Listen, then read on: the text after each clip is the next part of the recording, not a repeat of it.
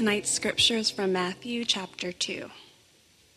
Now after Jesus was born in Bethlehem of Judea, in the days of Herod the king, behold, wise men from the east came to Jerusalem, saying, "Where is he who has been born King of the Jews? For we saw his star when it rose and have come to worship him." When Herod the king heard this, he was troubled, and all Jerusalem with him. And assembling all the chief priests and scribes of the people, he inquired of them where the Christ was to be born. They told him, "In Bethlehem of Judea, for so it is written by the prophet, 'And you, O Bethlehem, in the land of Judah, are by no means least among the rulers of Judah. For from you shall come a ruler who will shepherd my people Israel.'" Then Herod summoned the wise men secretly and ascertained from them what time the star had appeared. And he sent them to Bethlehem, saying, "Go and search diligently for the child, and when you have found him, bring me word, that I too may come and worship him."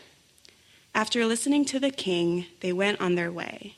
And behold, the star that they had seen when it rose went before them until it came to rest over the place where the child was. When they saw the star, they rejoiced exceedingly with great joy. And going into the house, they saw the child with Mary, his mother, and they fell down and worshipped him. Then, opening their treasures, they offered him gifts, gold and frankincense and myrrh. And being warned in a dream not to return to Herod, they departed to their own country by another way. Now when they had departed, behold, an angel of the Lord appeared to Joseph in a dream and said, "Rise, take the child and his mother, and flee to Egypt, and remain there until I tell you, for Herod is about to search for the child to destroy him." And he rose and took the child and his mother by night, and departed to Egypt, and remained there until the death of Herod. This was to fulfill what the Lord had spoken by the prophet, "Out of Egypt I called my son." Then Herod, when he saw that he had been tricked by the wise men, became furious, and he sent and killed all the male children in Bethlehem and in all that region who were 2 years old or under, according to the time that he had ascertained from the wise men. Then was fulfilled what was spoken by the prophet Jeremiah.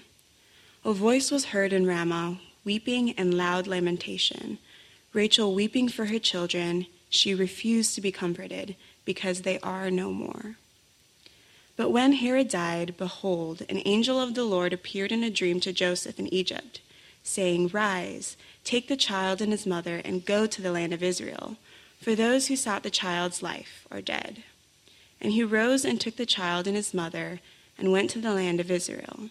But when he heard that Archelaus was reigning over Judea in place of his father Herod, he was afraid to go there, and being warned in a dream, he withdrew to the district of Galilee. And he went and lived in a city called Nazareth, so that what was spoken by the prophets might be fulfilled, that he would be called a Nazarene. This is the word of the Lord.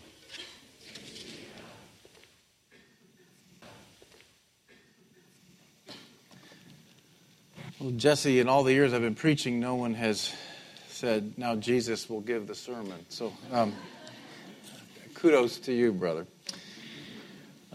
When I was in high school, there was this song that came out by the Doobie Brothers. I don't know, they're probably playing in Vegas now. But it was called "Jesus is Just All Right With Me." And those of you over 50 are kind of tapping your feet. The rest are like, Doobie Brothers? I've never heard of Doobie Brothers. That sentiment was very popular then, this idea that Jesus he's just all right, man. He's cool. He's cool. And I think today there still is this idea that Jesus is just all right. You know, you have furry-chested rock stars with big crosses just headbanging out there. And everybody likes Jesus. Even the militant atheists may hate the idea of God, but they like Jesus. The Jesus of the Gospels, though, evokes quite a different response. He's not just all right with everybody. You either love him or you hate him. You either fall at his feet or you try to kill him. The second chapter of Matthew's Gospel describes two very different responses to Jesus. The Magi respond with faith, and Herod responds in fury. Jesus is born in Bethlehem, a sleepy little village, and I think we've got a little picture here of Herod's part of the world at this point, and you might not be able to make it out too well, but you remember Israel is essentially broken into a northern and a southern part. And the north is rural. It's often referred to as Galilee. It's still like this today. There was a very different dialect in the north. The south is often referred to as Judea or Judah. It's many more cities. It's much more urban, although there's quite a bit of desert too. And the whole area from the north of Galilee to the south of Judea, it's about 90 miles long, not that long, maybe 20 miles across. It's a very arid desert region. And it's hard to see, but Jerusalem is down in the south, and this little village of Bethlehem is about 6 miles away, up in a little bit of a ridge. And at that time would have been about a 2-hour walk, maybe a 3-hour walk, depending on how fast you walked. Well, David also had been anointed there. That's why Luke calls it the city of David. You probably can't get there today. When I was in Israel, it was shut down. It's a heavily contested area. If you're lucky, sometimes you can get in, sometimes you can't. Well, at this point that our story opens, a declining Herod the Great, who rules over that area on behalf of Rome, has been in power about 40 years. And he is a shrewd and determined leader. He built huge public work projects. Herod had convinced Antony to name him King of the Jews about 37 BC. He then goes down, conquers Jerusalem. The region had been in a bloody civil war. It's just tragic that the same things that are going on today have been going on there almost forever. There was a power vacuum. Herod stepped in, and he began by consolidating power. The first thing he did is he executed 45 of the wealthiest landowners and took all their property. Another political rival was invited to the palace and accidentally drowned in the palace pool. Not a lot of life preservers, evidently, in Herod's pool. Once he consolidated power, he started building massive theaters, fortresses, amphitheaters. The remains of these are scattered all over the Holy Land. He named them after Roman patrons. He named it after his wife, his son. He also loved Greek culture and religion, and he built several temples for Greek gods as well. He even sponsored Olympic Games.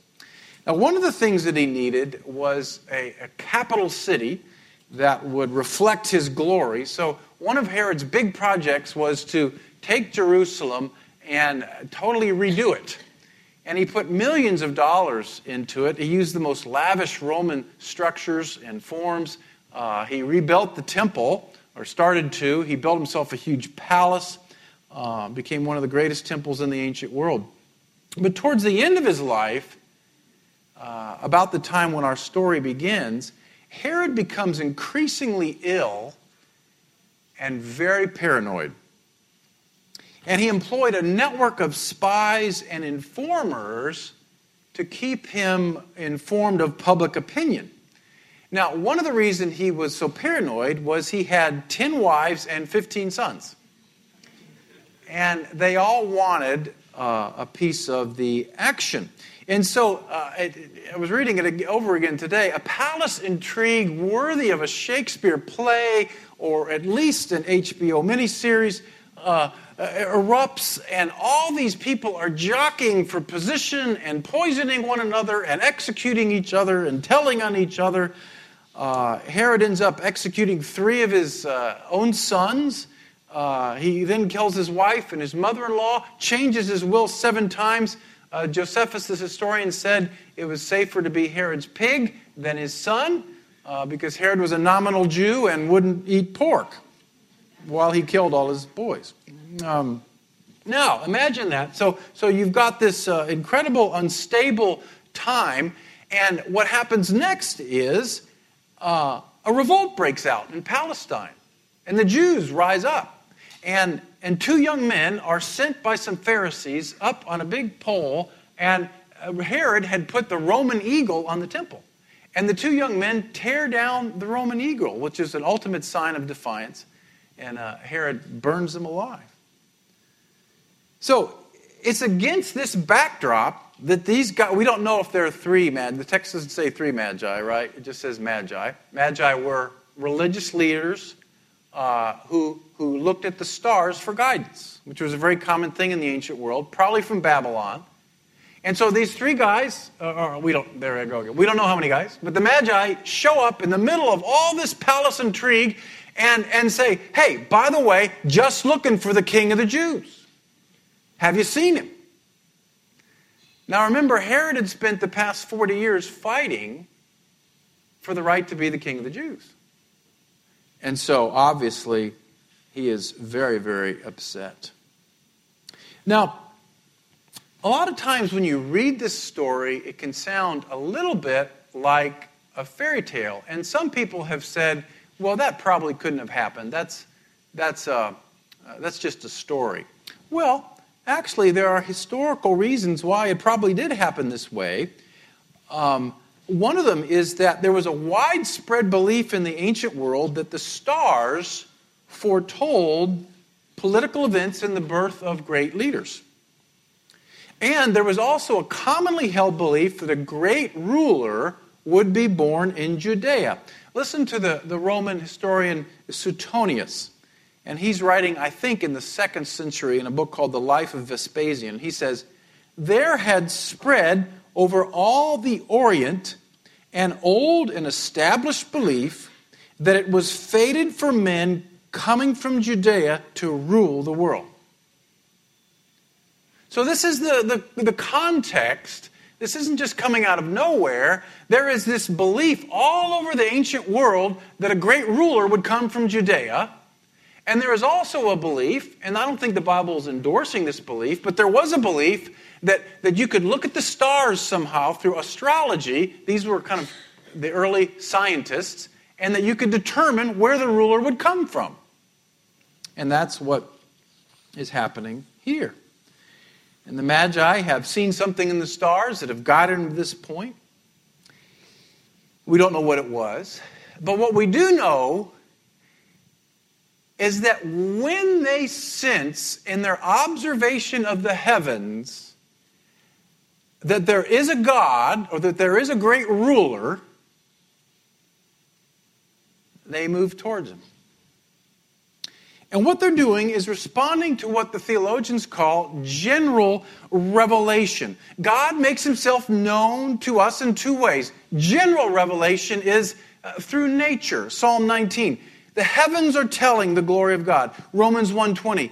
God's nature has been clearly perceived ever since the creation of the world in the things that have been made. So they are responding to God as he reveals himself through the skies. The Bible says that everyone is without excuse, that everyone knows there's a God, because God has revealed himself through the earth, through the heavens. Now, general revelation is not enough to bring the Magi to Christ.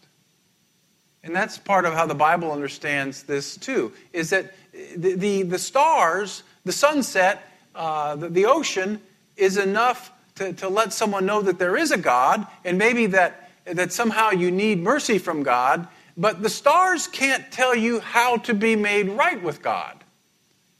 For that, Scripture is required. And theologians call Scripture God's special revelation.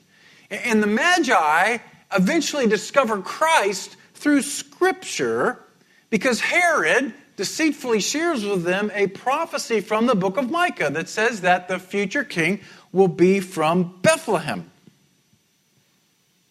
So let's look at their journey. It starts with natural revelation. They respond to an awareness of God in the heavens.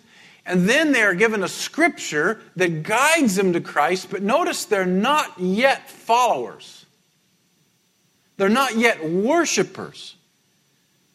When the Magi find Christ, they rejoice exceedingly with great joy. Going into the house, they saw the child with Mary his mother. They fell down and worshipped him. Then obeying their treasures, they offered him gifts, gold and frankincense and myrrh.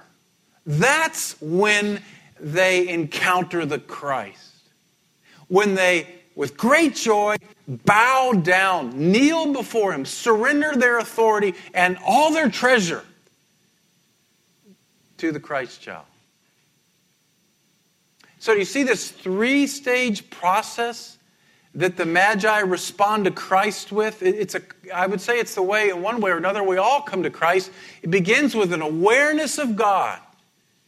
You see a movie, you read a book, you see a sunset and you think, I think there must be a God. And then you begin to read the Scriptures, and the Scriptures reveal Jesus Christ to you. And then you bow your knee and give him all your treasure. Now, where are you tonight in that process? You may be here tonight, and I don't know how, but it's just kind of occurred to you, I think that there is a God. I believe that there is someone or something out there, and I'd like to know him better. I don't know what or who that is. Well, the next step for you is to begin reading the Scriptures about Jesus Christ. And I'd encourage you to walk along with us this summer as we go through the Gospel of Matthew. Now, you may be here tonight and you may be thinking, well, I believe that. Yeah, I believe Jesus rose from the dead. I believe in the resurrection. I believe in Easter. I believe all of that. Yeah, I believe that.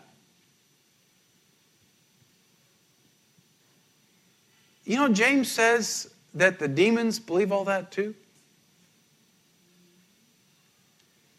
Do you know that you can believe all that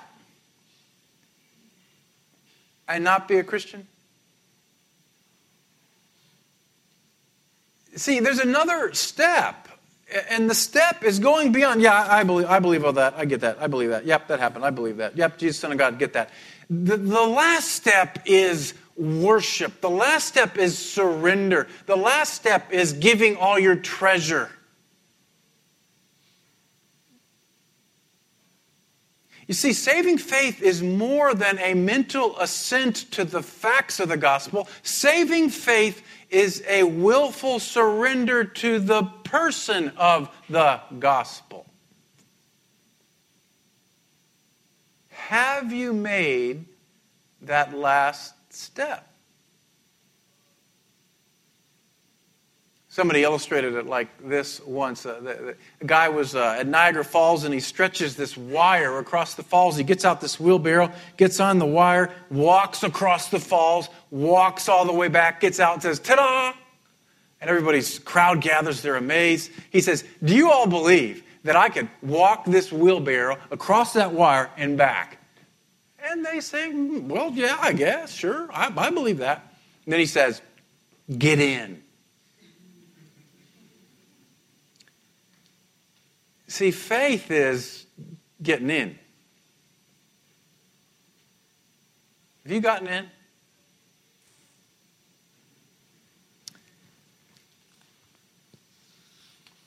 Or warned in a dream not to return to Herod, the Magi go home another way. I've wondered if that's not a metaphor in a sense, because if you really encounter Jesus Christ, you'll go home another way. You won't leave the same way that you came in. Well, Herod's response is very different.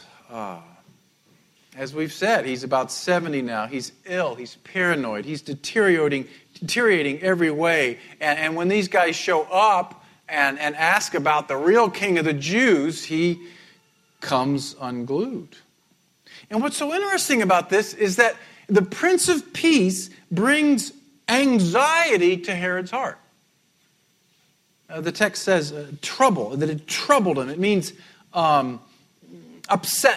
It means emotionally frustrated. It means angry. It means made uncomfort or diseased. The Prince of Peace disrupts Herod's peace. Now, why could that be? Herod was troubled because Herod liked his throne. He liked being king. He liked the illusion of control, the illusion of power, calling his own shots, being the center of his own universe, and the very prospect of a rival king terrified him. I became a Christian about 40 years ago, and in my own fumbling ways, I've tried to share the gospel over those 40 years. And one of the things that's always puzzled me, still puzzles me, is how rarely, when I try to tell someone about the good news of Jesus Christ, when I try to introduce them to the Prince of Peace, how rarely does someone go, "Whoa, that's good news, I want that." More often than not, they get angry, or at least troubled, disturbed, upset. Now, why would that be? There could be a number of reasons, of course. They might have had a bad experience with a Christian. They might have legitimate intellectual questions. They may truly be concerned about the negative impact of religion on the world. But I have to wonder if beneath all this reasonableness, there isn't a Herod problem. I wonder if the fallen human heart, committed as it is to its own sovereignty, is not always troubled by Jesus Christ. Now you might say, "Doug, you don't understand." Certainly, you see all the brutality that has been done in the name of Christ over the centuries. That's why Christopher Hitchens writes a book called God Is Not Great. That's why the new atheists are so angry with Christianity. Look at all the religious wars. Okay, fair. But it seems to me that some secular leaders did quite a bit of damage in the past century. Do the names Stalin or Pol Pot mean anything? I don't see people all that upset about secularism. Christ makes people angry because he threatens our own rule. So Herod calls all the religious leaders of Jerusalem together, feigning sincerity. He says, "Hey, these guys have come along. You don't happen to know anything about this ruler of Judea, king of the Jews thing. I really want to go worship him. Check out your scriptures." Well, they know immediately what it's about because they knew the prophecy from Micah 5, and they read it to him. Now, one of the things that is so interesting about this is that Herod is pretending to be sort of a Jew. He is kind of a nominal Jewish man. His father had converted to Judaism. His mother was an Arab. He'd never fully embraced Judaism. He followed some Jewish laws, broke others. He rebuilt the temple, but put a Roman symbol on it. At the same time he was rebuilding the temple, he built pantheons to the Greek gods. And so here's what he was trying to do. He was trying to have it all. He was trying to mix together Christianity and the values of the Roman Empire and weave them all into this hybrid mix that kind of kept everything together and kept the people down and safe. And I think Americans often do the same thing. In 1967, there was a famous essay published by a sociologist named Robert Bellah. At least it was famous among the 4 people that read things like this. And it's an essay called Civil Religion in America. And he argues, he says, Christianity is not the primary religion in America. He says what's happened is we've created this civil religion. He calls it a set of beliefs, symbols, and rituals that exist alongside of and rather clearly differentiated from the churches. And what he does is he goes back and he looks at every inaugural speech from every president since George Washington. And he points out that there's always God there, but it's not the God of the Scriptures. It's a different God. It's a vague God, the God who's the source of our freedoms, but not a God that particularly has anything to do with your life. And Bella will say that in America, what we've done is we've mixed Christian symbols up with American symbols and thrown them all together and called that the American way. Now, I happen to be a fan of a lot of those American symbols. But Bella's insight is, for a lot of Americans, that's their Christianity. And I think when the pollsters go out and Barna goes out and he says 30% of all Americans are Christians, what they really are saying is, I believe in the American way. I believe in the God who's behind our freedoms and the Constitution and 4th of July, and I believe in all of it. I don't think they have any idea what Christianity really is.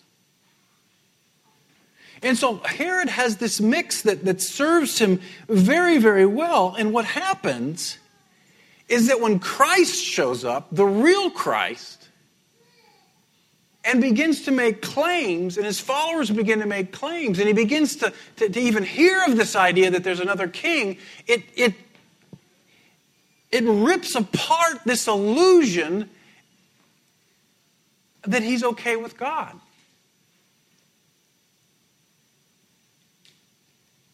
And friends, I think that is what happens when the gospel becomes real and the Spirit begins to move and Christ begins to be glorified and magnified. I think what starts to happen is this vague sense of civil religion, this vague sense of Southern Christianity somehow is exposed as a kind of topping that obscures the real thing. I'd be surprised if 5% of Americans are truly following the radical Christ.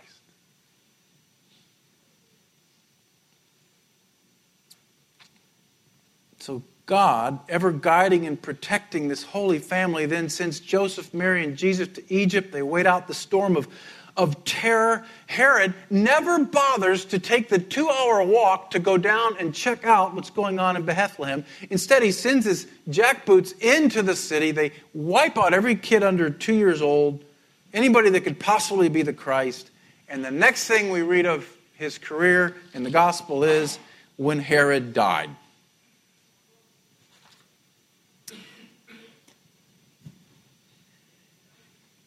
There is something in the human heart that in our fallenness recoils against the lordship of Jesus Christ. There is something that resists surrendering to Jesus Christ. There is something that makes us angry. And there is a sense in which we are all Herod. F.D. Bruner, in his commentary on Matthew's Gospel, he writes, in Herod we see even more clearly what theology calls original sin, depth sin, deep sin. The human person is infected with diseased self-centeredness. And Herod serves as simply a more graphic representation of what we all are. The human person fights passionately for self-sovereignty and will go to almost any length to retain one's own crown, one's own power. Herod is what I am deep down inside.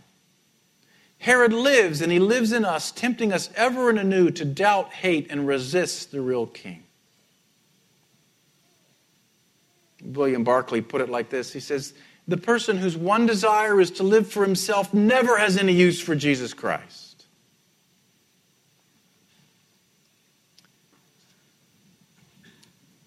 So are you a civil Christian?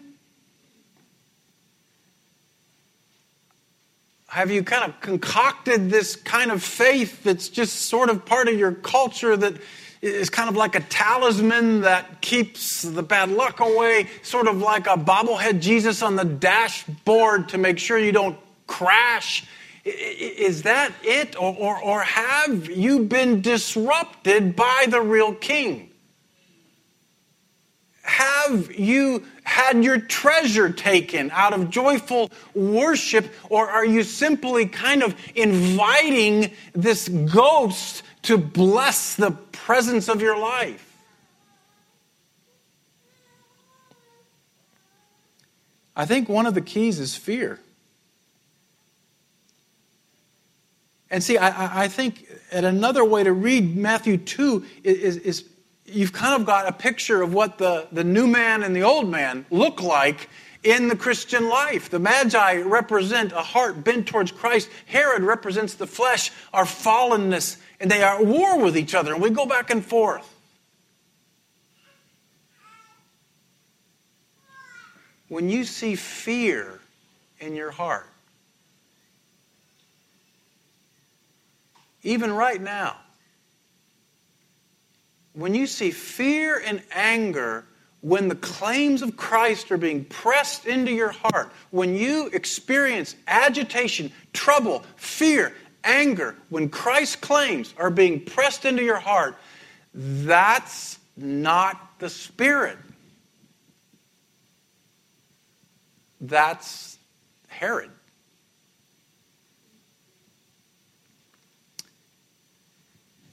Now let's end with this. What does it look like then to live a different way? We never hear anything more about the Magi. What does it look like if I die to the Herod in me and I enthrone Christ in my life, when I allow Him to fire me from my company and give it back to Him and I go work for Him? What on earth does that look like?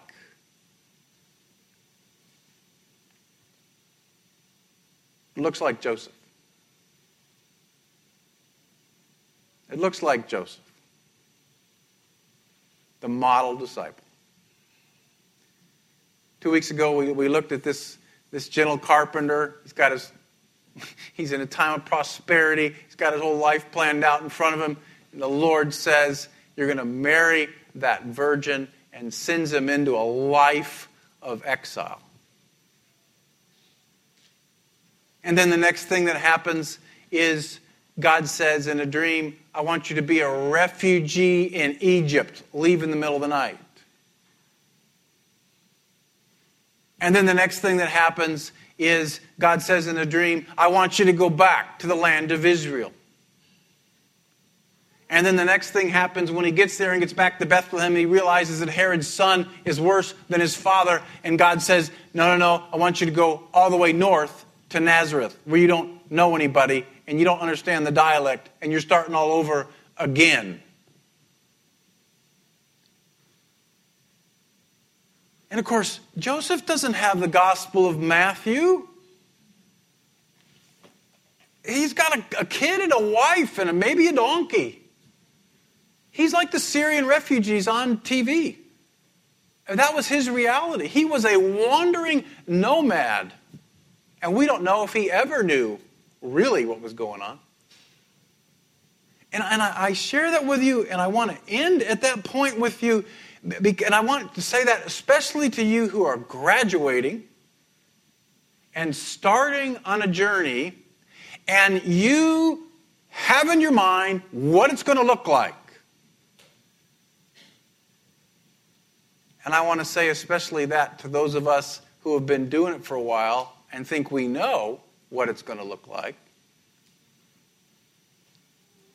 It's going to look like Joseph. It's going to look like a wild goose chase. It's going to look like you think you know what it's going to look like, and he tells you to do something you never thought of doing. And so what I want to ask you here as we end is, can you hold on to your expectations and dreams and needs and demands loosely enough for the angel to wake you and send you to Egypt. I'm not saying you go look for it. I'm not saying you try to make up a goofy life. I'm not saying there's anything wrong with plowing the same row for 40 years. But I am saying if you make an idol out of what you think life should look like,